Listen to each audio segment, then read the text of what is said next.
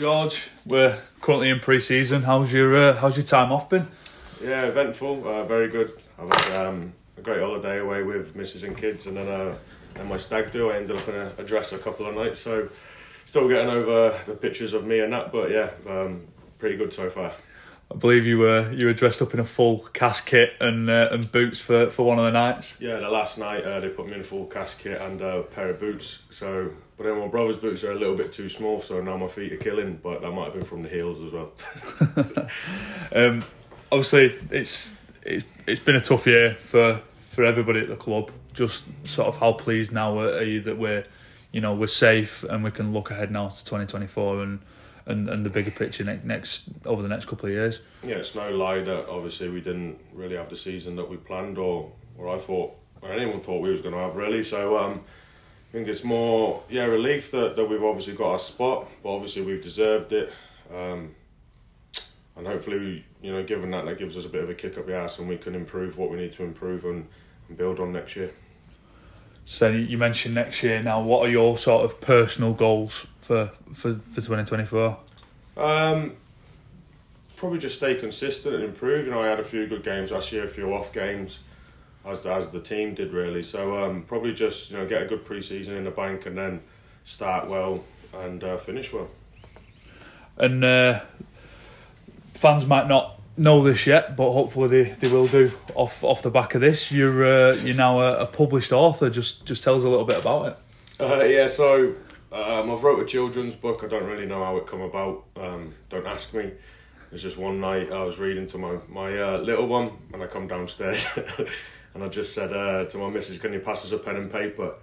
She sort of looked at me and says, "Why?" I said, "I'm just going to write a children's book quick." And I do this kind of weird stuff all the time, so she just sort of rolled her eyes at me and gave me the pen and paper.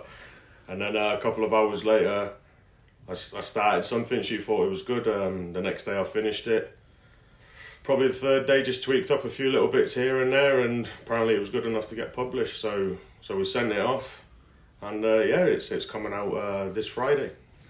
And the illustrations for it is from former teammate Beretta Faraimo. How did you figure out that Beretta had a thing for illustrations, and how did you get him on board? Well, I always knew Beretta could draw because he sort of doodled down a few bits here around training and stuff. So I tried reading the book to my little one, and obviously with a 3-year-old, it's hard to make him sit there and just listen to a book with obviously sort of not having pictures.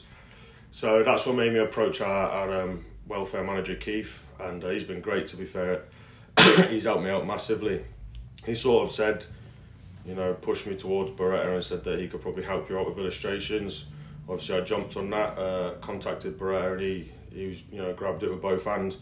It took a little bit of time to sort of get the sort of style and stuff he wanted, because it's something that he's never done either. But I think the finished product is outstanding, and it's a credit to him and the work he's put in. What's the title? Obviously, without giving too much away, what's the title and the general gist of the story? So it's called Harvey Hippo Finds His Talent, and it's just about a young hippo, and it's a sports day at school, and he's not great at a few things, so he sort of starts to doubt himself, and but he keeps putting in the effort and finally finds something that he's great at.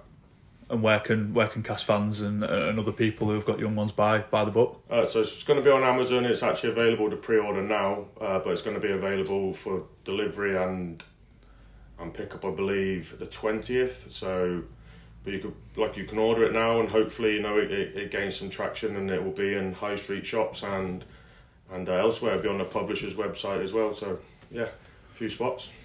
And obviously, we had the conversation earlier on that Rugby Cares sort of helped and tried to get the publisher involved for you. It's massive, isn't it, that you've got a branch of rugby league like Rugby Cares that can give this sort of platform for players who are still playing and players who are finished to go on and do other things outside of rugby league. Yeah, it's great. I think you sort of jumped up the chance as well, because I believe it's never really been done before, especially by someone still currently playing. So it's awesome that they're helping me out, and I really appreciate it. But it's hopefully gains a bit of traction through them. If they can promote the book, I think it will also promote rugby league and the fact that players have other interests that might not necessarily meet the agenda of a player outside of rugby. So yeah, I think it's great on both sides.